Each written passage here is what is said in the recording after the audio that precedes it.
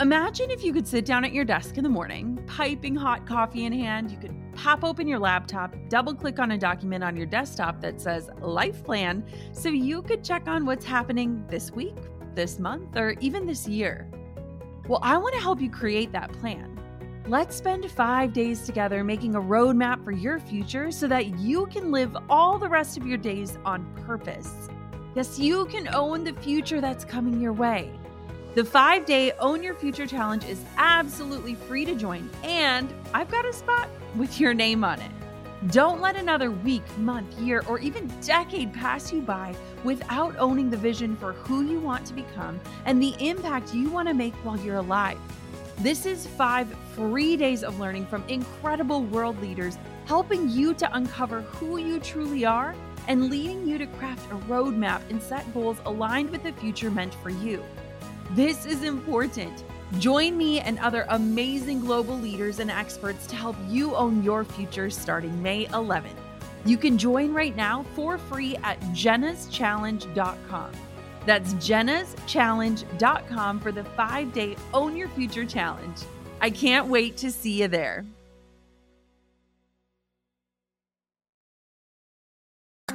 Wait, we can talk about money? Whoa, hold on. You have debt? Wait, you're saying it out loud? Like, are you sure? Is it okay? Hey, my name is Jenna Kutcher, and I am obsessed with all things business, marketing, numbers, and helping you to navigate both the messy and the magical seasons of this thing called life. I'm a small-town mama who took a $300 camera, grew a successful photo biz, and now I work from home and run a 7-figure online business. I teach you the tried and true secrets to building a career you adore. Shy away from the real talk? No way. Money, hardship, growth, loss, and marketing are all topics we discuss here. Think of this as your one-stop shop for happy hour with a gal pal mixed with business school. Pull up a seat, make sure you're cozy, and get ready to be challenged and encouraged while you learn. Total financial freedom and a debt-free life was always the end goal for me. And now that I'm here, let me tell you, it feels really good. But also let me be the first to check my privilege. I know debt-free living isn't the norm, and I'm very aware that my financial situation is totally different. So here's my new goal in this area. Regardless of your financial situation right now, whatever your debt, your income, or the balance in your savings account, my goal is to bring you experts and resources to reach whatever financial freedom looks like for you. Let me introduce you to my friend Berna of Hey Berna. If you don't know her name, you'll soon be acquainted with the super smart, super funny financial hype woman who will get you thinking differently about debt and finances. I was just watching one of her hilarious YouTube videos about paying off $38,000 in student loan debts with the help of a budget journal, and she had me cackling with her celebratory twerk as she walked me through Felicia's wallet. Listen, it'll all make sense when we dive into this episode. Ready for Berna? Here we go.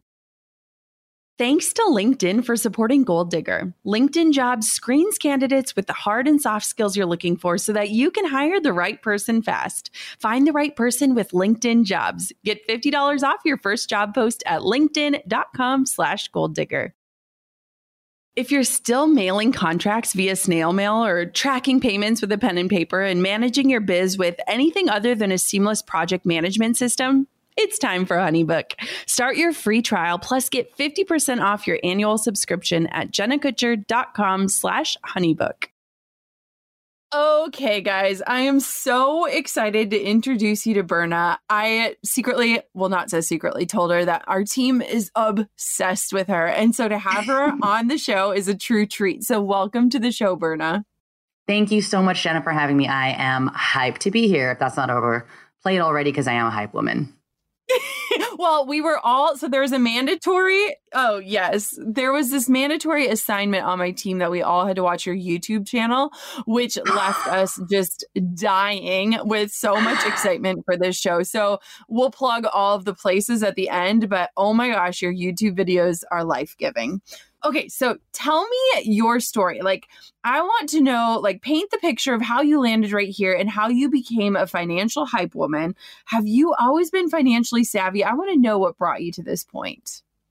Oh my gosh, Jenna, I could not have been further from financially savvy when I first started this whole thing. Every time I start a workshop or a speaking engagement or a podcast, I'm like, you all should know that there's no legal reason you should listen to me financially, okay?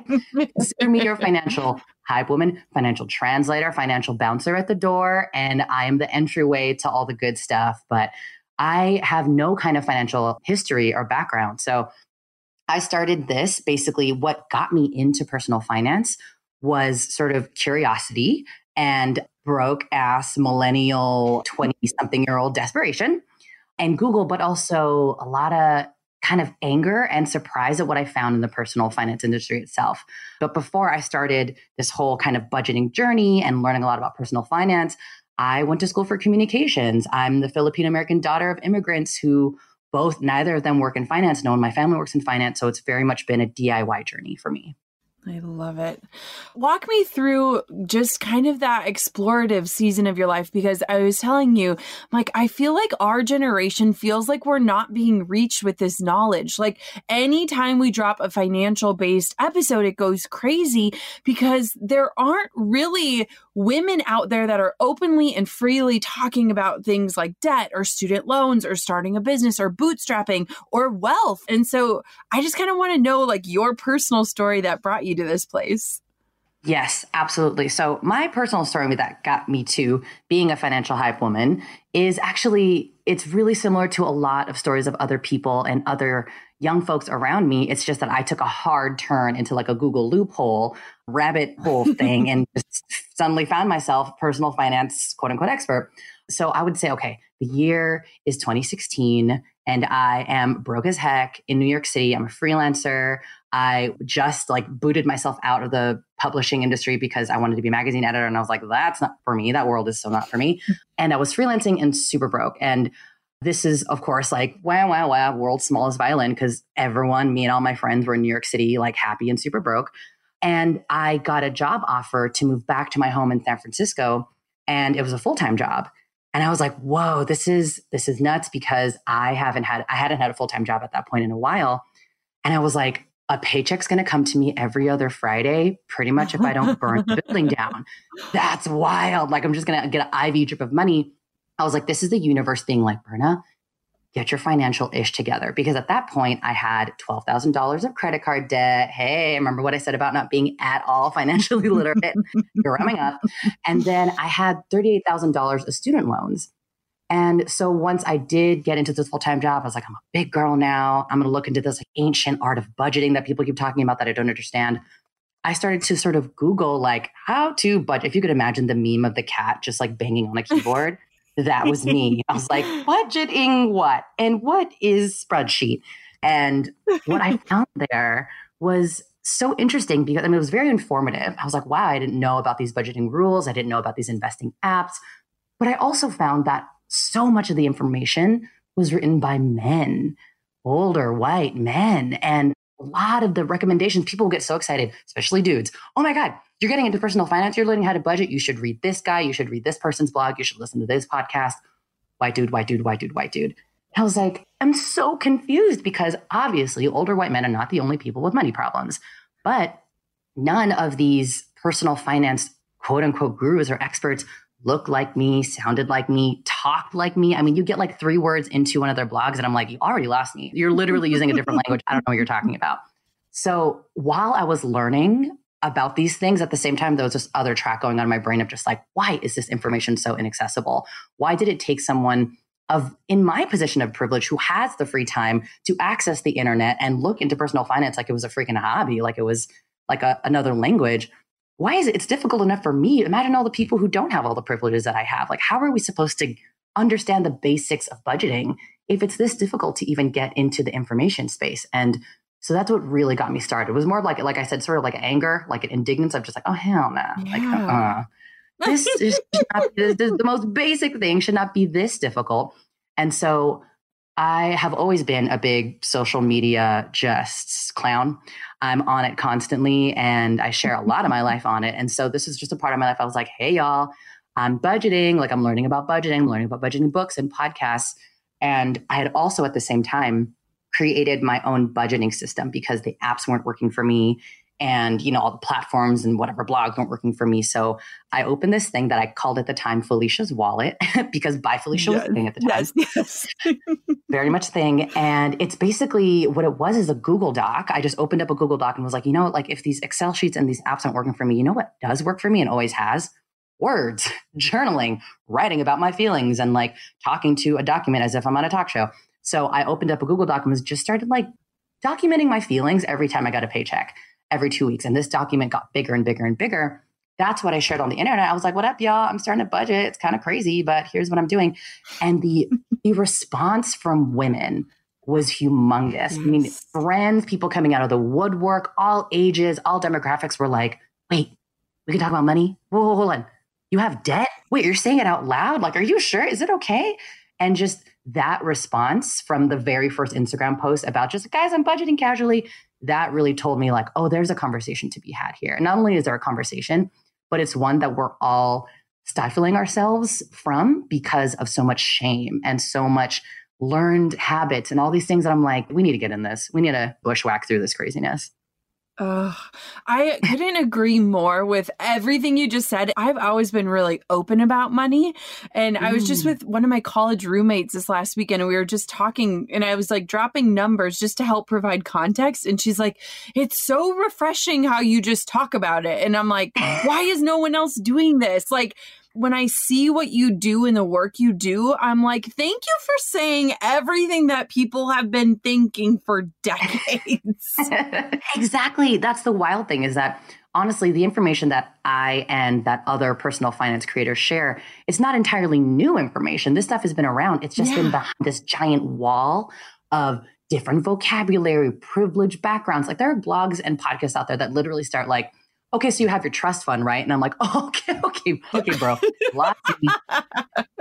Click X, minimize, get me the heck out of here.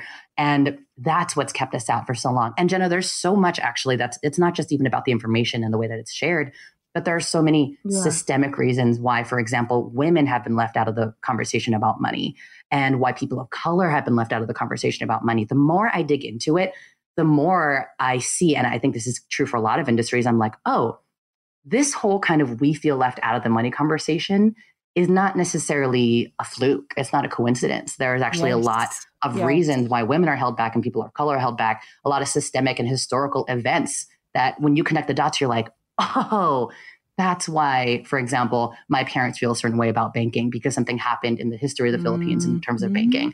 There's a reason that women in general feel so behind about money. I mean, for example, the Equal Credit Act didn't pass until 1974. And before 1974, we had to get our husbands or our fathers' written permission to open a credit card. Like, but that was like 2 generations ago.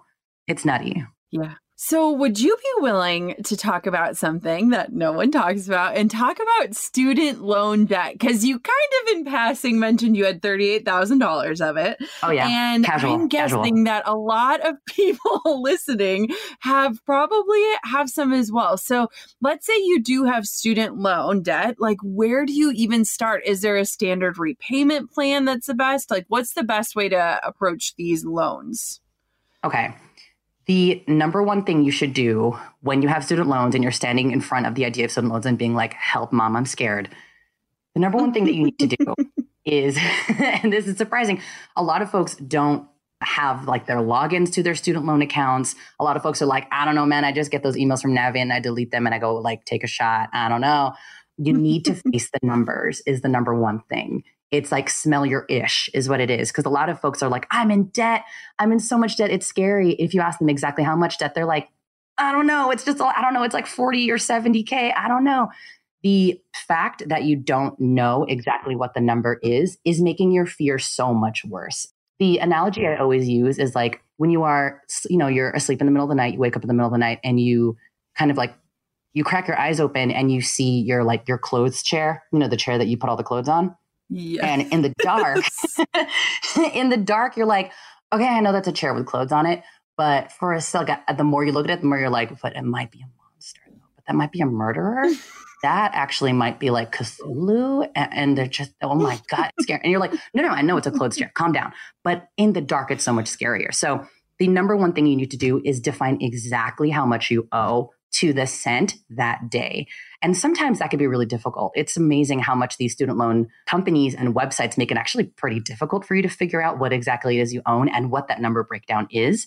And so if you get to that number, you see it on the website or you log in and you're like, that doesn't make a lot of sense to me.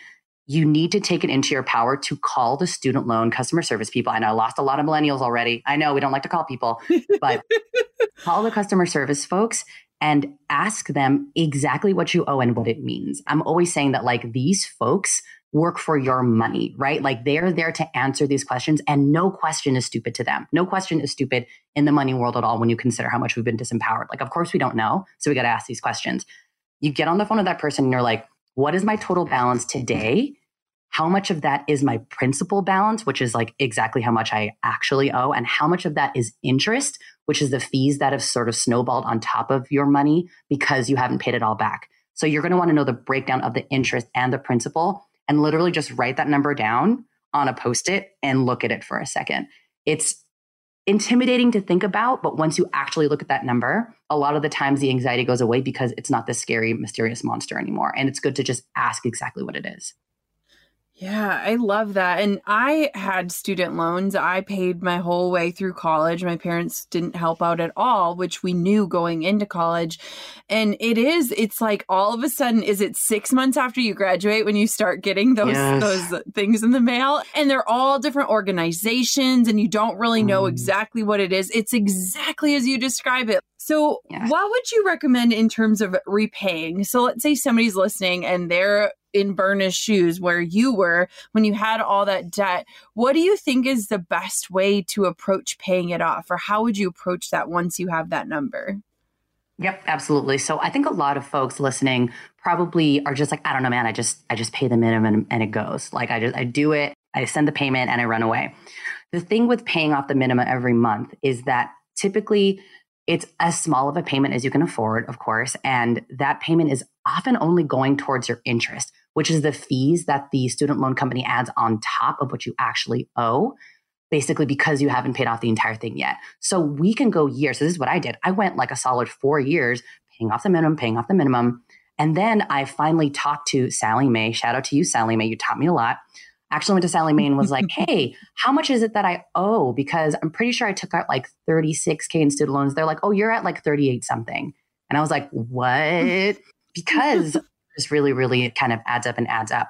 So when you're paying off minimum, that's kind of what happens. The idea is that you're going to want to work as hard as you can to make overpayments. Now, here's something that's really interesting that anybody during or after listening to this podcast can do, and it is mind-blowing. Find yourself a free debt repayment calculator on the internet. I really like Credit Karma's debt repayment calculator, NerdWallet's debt repayment calculator. These are websites where you can plug in how much you owe, what your monthly payments have been. If you know your interest rate, put your interest rate in, and it'll calculate all that and tell you exactly when your student loans will be over. Like when is the day you're supposed to be making your last payment? And it'll be really surprising to see. That might be 10 years into the future. It could be like 8 years into the future. And when you start to mess around with that date, you can be like, you know what if I want to pay my debt off in 5 years? You can put that into the calculator and it'll tell you how much more you need to be paying every month to get to that number.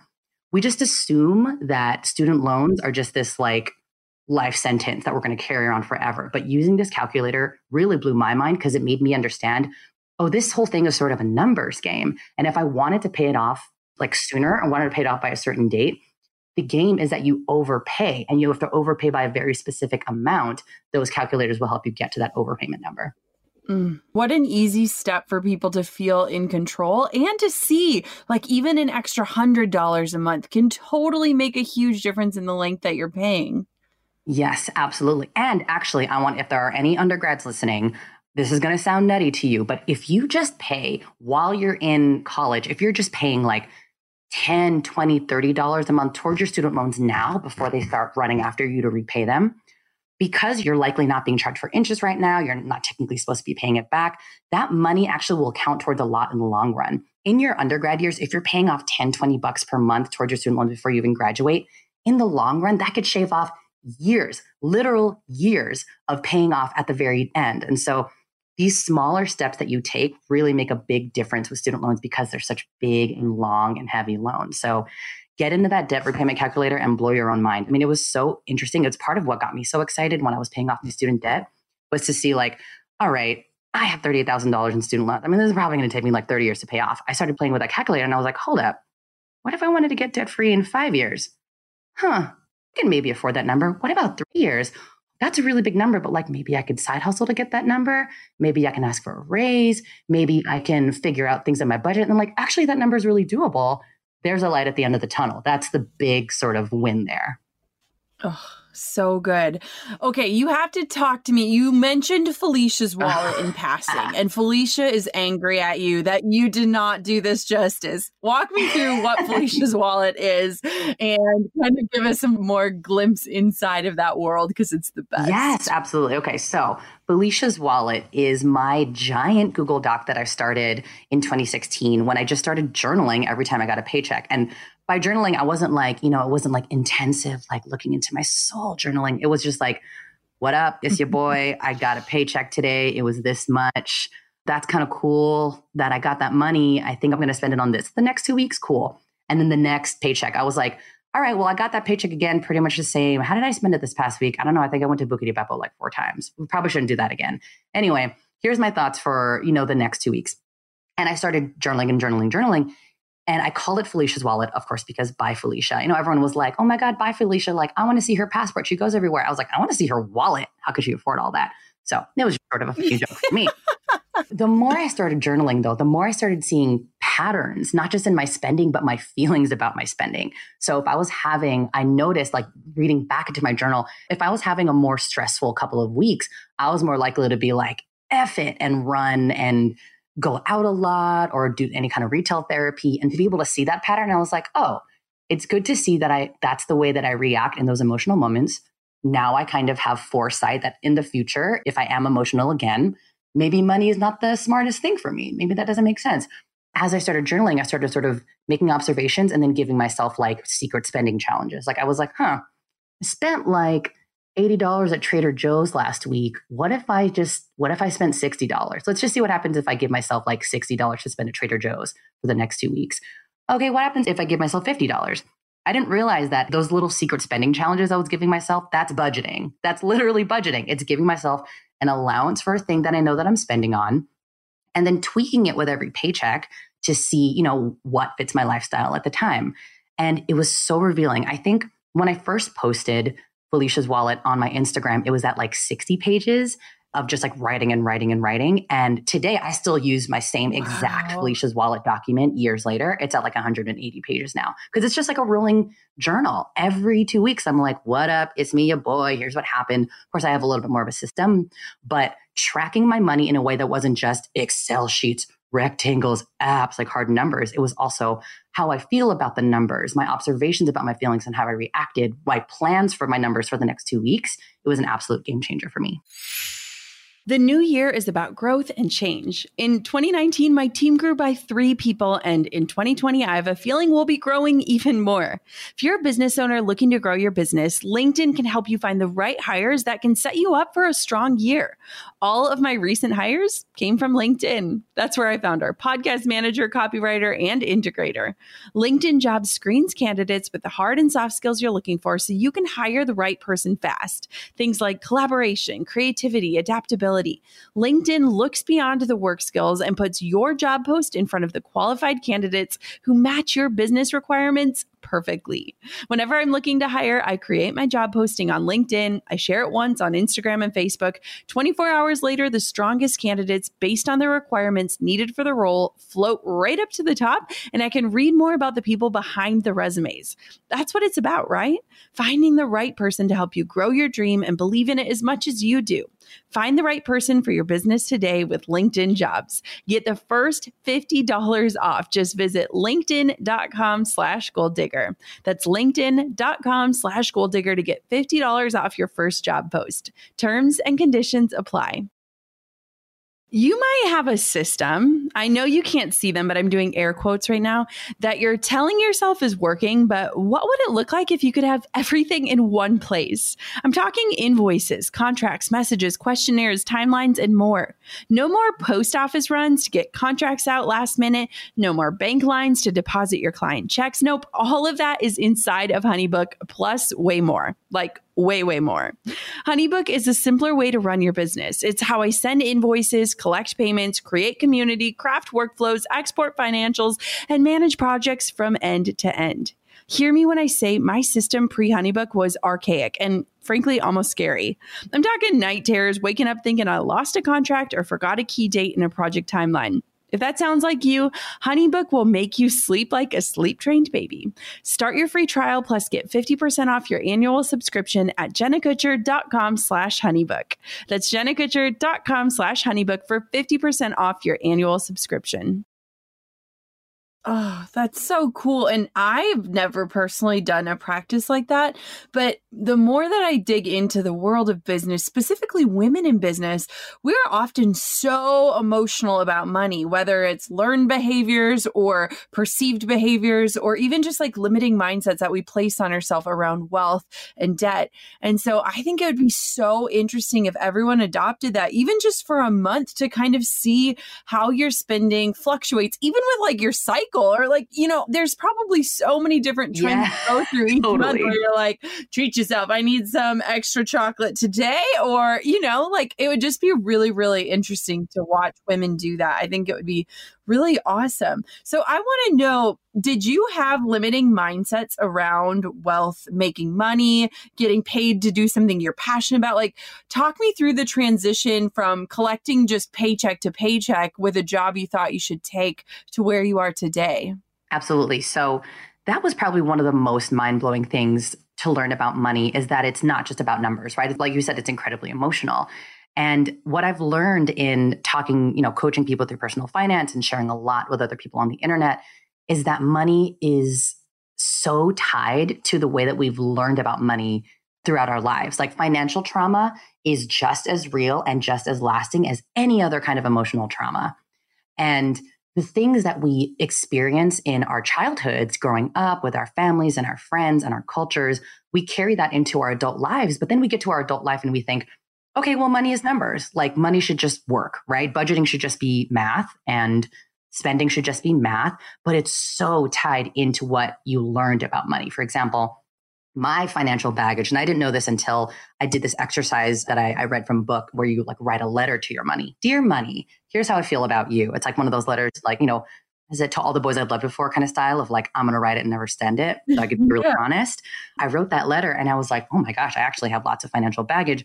And mine comes a lot from, for example, I'm the child of Filipino immigrants, right? And so this really shows up with a lot of folks who are the children of immigrants, is that your parents were likely very, very busy trying to keep everybody alive, trying to assimilate. For my family, it was, trying to make sure that we're learning English without a Tagalog accent, trying to make sure that we have all the extracurriculars and checking all the boxes. And they didn't teach us any kind of financial rules, any kind of financial habits. But it was really confusing still to watch my parents. We were very paycheck to paycheck family, lower middle class family, but there's also a sort of like child of immigrant and immigrant family complex that you need to be showing off the money that you don't have in order to compare to other families in your culture. And so while we were very, very frugal at home and always talking about living paycheck to paycheck, externally, sometimes we'd take care of a dinner that I know we couldn't afford for the family, or my mom would buy something or go on a trip or have us do something. I'm like, I know we can't afford this. This is really confusing. And, we also used money, and this is for better or for worse, we used money to sort of express our love to each other. So when you love somebody, you buy them food and you buy them tons of food and you treat someone to a lot of dinner and it's all excessive. And so growing up and living in New York City on my own, I was like, money is for loving on each other. Money is for spending, like if there's anything that you're going to spend money on, it's other people. And I'm always going to get the drinks and I'm always going to get the food. But then I didn't learn how to use money to take care of myself and to make myself feel secure in my bills. That came very secondary to just like, oh, I'm supposed to use money to show off a little bit and also just love on other people. And so that is just like one layer of unlearning that I had to do. And there is such thing as financial therapists now these days, y'all. And it's for a very good reason, because there are just layers of things that you need to uncover before you get at your basic budgeting tips. You know, like I can give all the cute budgeting and investing and money spending tips as much as I want. But the truth is that money is extremely personal when you are making that transaction. And if you haven't uncovered why you have sort of problematic or bad financial habits and what triggers it, then you're going to keep making those habits over and over, no matter what kind of advice that you get. It's very deep, Jenna. It's very, very deep. Yeah. Oh, no. And I resonate with that. And I respect so much of that story because it is so learned, and our perceptions as children really impact the way that we walk into our financial futures. You know, it's funny now that I'm a mom and I see my daughter who's 1 watching everything that we do.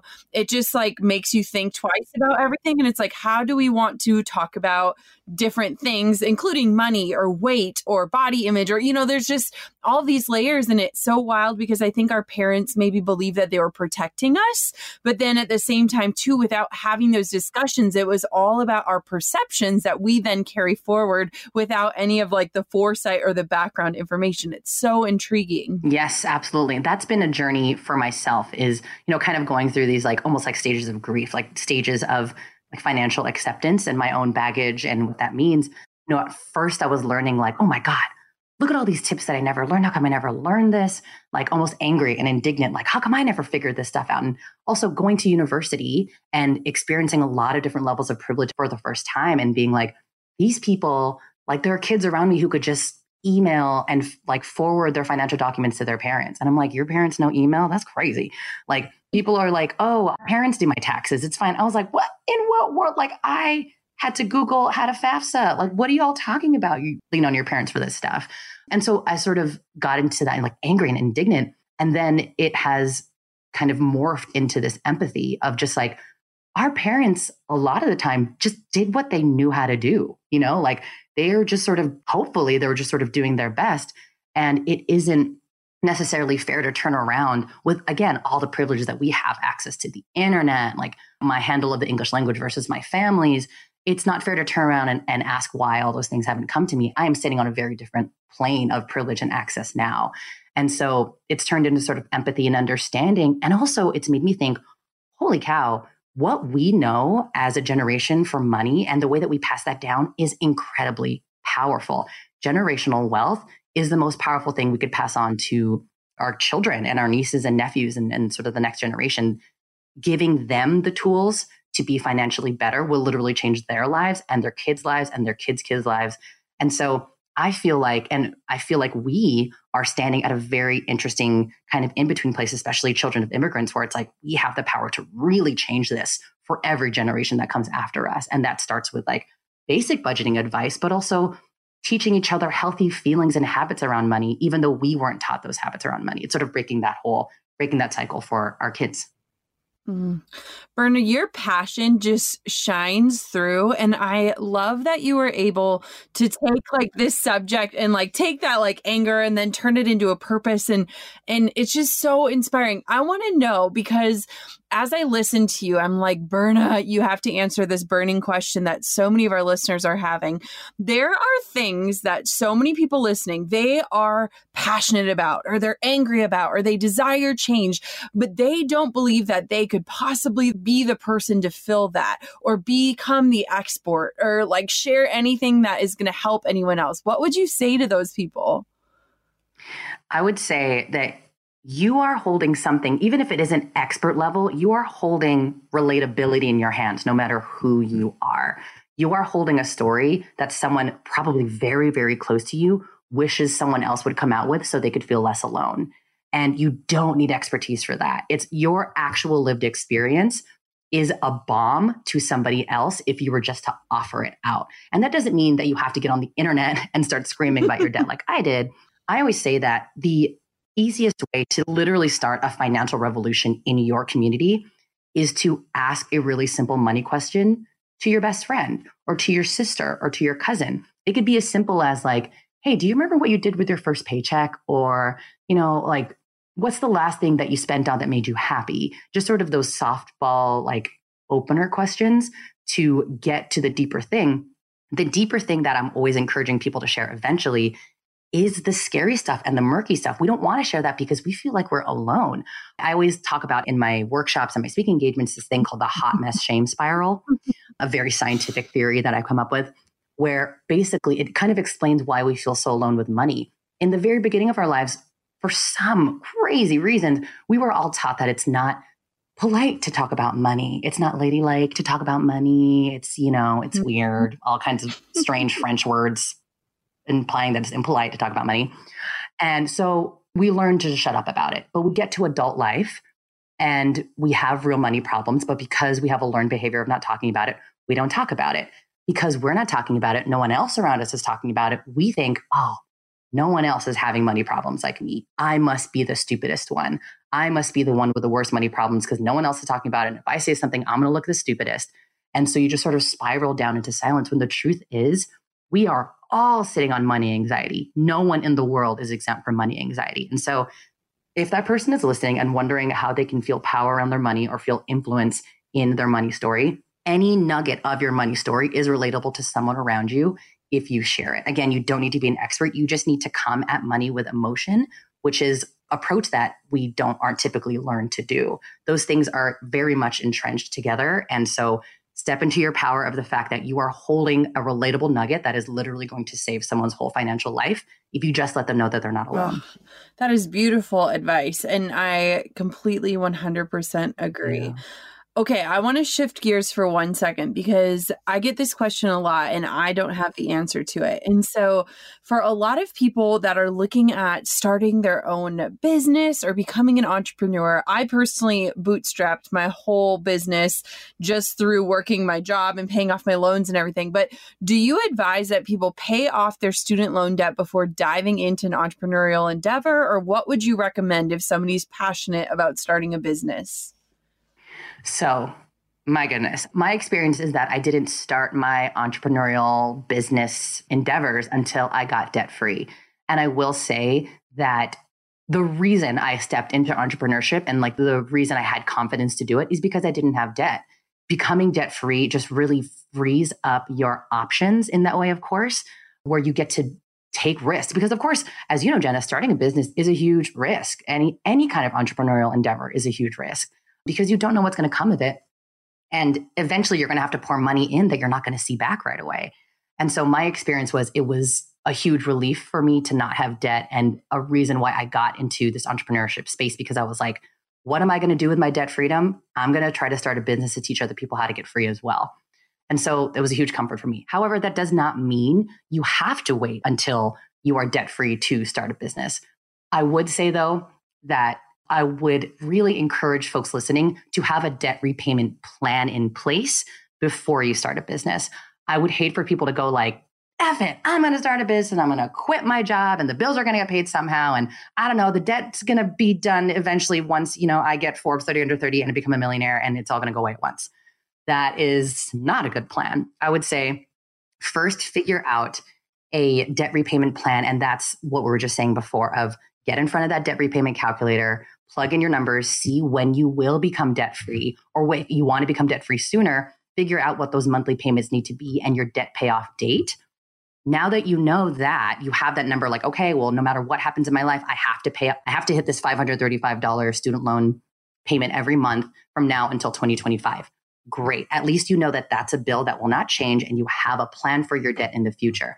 Then if you have the extra capital to be putting into starting a business, for example, putting into a sort of startup fund to buy materials for your business or to buy advertising space or anything like that, it at least does not ever dig into the bill that you already know that you have to pay off your debt.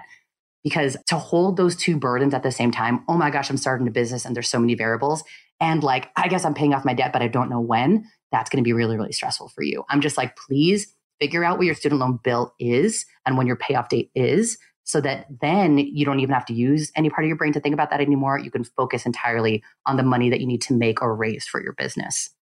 That made perfect sense. And I think that that's empowering. Once people have a plan, I feel like then you can navigate those decisions and those investments and what's worthy of your money and how it's going to work. But I feel like a lot of times entrepreneurs are so creative and passionate that they forget some of those logistical sides of things that are actually really freeing and not trapping. Yes, absolutely. And actually, I have seen people sort of get the entrepreneurship bug or even the side hustle bug because they started to make a plan for their debt repayment. So they're like, get in front of the debt calculator. They figure out, oh, okay, I actually have to pay 300, 400 more dollars towards my student loans every month in order to get debt free in 3 years like I wanted to. How am I going to get that $300, $400 a month? I guess it's time to start that side hustle. Whatever the side hustle is going to be, it's got to earn me 300, 400 extra dollars a month so I could hit this debt repayment plan. And because you have that goal, that numeric goal, you can look at it and be like, that's the number I need to hit. There's your first sort of your profit plan right there. Just like, I need to do something that's going to get me that much money every month. And then it becomes, like you said, entrepreneurs are creative. You become creative in the ways that you can hit that number. What can I do and sell 10 of them to make $300 or sell one thing and make $300 every month? Can I do that again next month? Can I turn that into a business? And so entrepreneurship sort of is birthed from the debt repayment plan, which I think is a really, really cool thing because we think of paying off debt as like, this sacrifice is going to be so hard and terrible. It's going to like suck for me for the next however many years. But for a lot of folks, it's like, actually, this is going to be the thing to actually kick my butt because it's not just a matter of like, I'm going to start a business and let's see how much money it's going to make. It's like, no, I got to make $300 next month. How can I get creative and do it? How can I enjoy myself and do it? And then hit that and go further and further and be like, oh my gosh, is my side hustle funding my debt repayment plan? Yes, living my best life. That is what I wish for everyone listening to this. Oh, that's so brilliant. And there are so many people that are side hustlers and almost say it apologetically. And I'm like, dude, I have more respect for you. You are burning the candle on both ends with a plan in mind. Like, I bow down to those people because I think side hustlers are the ones out there really making things happen and using the little resources that they have to make a giant impact, both in their personal lives, but also in the way they're showing up in the world. So if you're a side hustler out there, keep on going. That's amazing. Yes, I bow to you for sure. And I hope that the energy that you get from becoming financially empowered just like fuels the fire on that side hustle. Because at the end of the day, it's like money can very much be manipulated like a game, and that's obviously, it's hard to say to somebody who is in debt and you can't necessarily wave that kind of like cute budgeting facts in front of folks, living under the poverty line and barely making a living wage. Like we have to be really conscious when we're talking about money, who we're talking to and how we're talking about it. My dream though, for everyone is to find the mental space to go, oh, money is a thing that could come if I pull this lever in this very specific way. Money is a thing that could feel organized and empowering if I get the right information from the right people and I understand that I have it in me to understand these things, to climb these mountains. It's now at this point, like being in personal finance for a while and having like battled my money demons for a few years. Now I'm looking at money like, all right, you were this like tricky little like scary shadow monster, but now I just see you're my homie. Like if I come at you the right way, like if I play the rules in certain games in certain ways, I can gamify this for myself. I can pull certain levers to get the money that I need. And I'm just hoping that people get to that echelon at some point in their lives. Look at you go, Berna. Look at you go. So where can everybody connect with you, learn about you, take advantage of your hilarious videos, but so informative information that you're putting online? Give us all the spots because I want everyone to have more Berna in their lives. Oh my goodness. I apologize to everybody for this. I am the most obnoxious on Instagram. You can find me at HeyBerna, HeyBerna. My gosh, my stories are just all over the place. A fun thing to look out for is that every Friday, most Fridays, I do what I call Money Moves Fridays. I ask for people's latest financial wins of the week. And I also ask for a song request and I pick a few and I dance for your money wins. Because one of the reasons I call myself a financial hype woman is because we do not celebrate each other's financial wins enough. We like, especially with women, we lose our minds when like, you got engaged, you got married. But like, where's the party when you pay off your student loans? Where's the party when you made that credit card payment that week that was difficult for you to do? So every Friday we have a dance party in honor of your financial wins. So come find me on Instagram. And also on YouTube at HeyBerna. I'm on Facebook at HeyBerna, but Instagram is definitely where I live and I am the most obnoxious. Berna, thank you so much for coming on this show and for just kind of removing the curtain from something that we're all wondering, we're all thinking about, and something that frankly has a lot of control in our lives. You were the perfect guest for today's conversation. Hey, wasn't that refreshing? I mean, just hearing somebody openly talk about the things that we're all dealing with, the things that behind closed doors, behind the Instagram followers, behind the perfect little Facebook captions, nobody knows about because nobody's talking about it.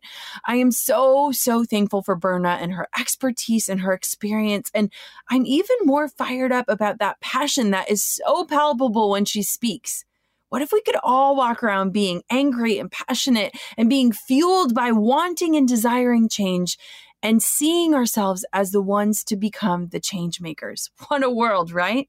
I hope that today you got some actionable advice, whether you're going to use a debt calculator or you're going to start keeping a diary of how money makes you feel or the stories you tell yourself around it. Or maybe you're even going to write a letter to your bank account. I mean, I loved all of Berna's suggestions. I kind of want to do them all. And I just want to say thank you. Thank you for listening to this podcast week in and week out. And thank you for allowing us to share amazing, incredible, inspiring stories just like Berna's. I'd love to hear from you. Hop on over to Instagram at Goal Digger Podcast. Let us know what your favorite takeaway from this show was. And if you have a second and you haven't yet, take a minute to subscribe and leave a review. I read them every single week. Until next time, Goal Diggers, keep on digging your biggest goals. And thanks, Berna. I'll be over on your YouTube laughing at your amazing celebratory twerks. I'm over here giving you a virtual high five because you just finished another episode of the Goal Digger Podcast. Did that go by way too fast for anyone else? If you want more, head over to goaldiggerpodcast.com for show notes and all the discount codes from today's sponsors. And if you're looking for a new crew of movers and shakers like you to bounce ideas and ask questions, be sure to join my exclusive community for Goal Diggers on Facebook. The link's waiting for you at goaldiggerpodcast.com.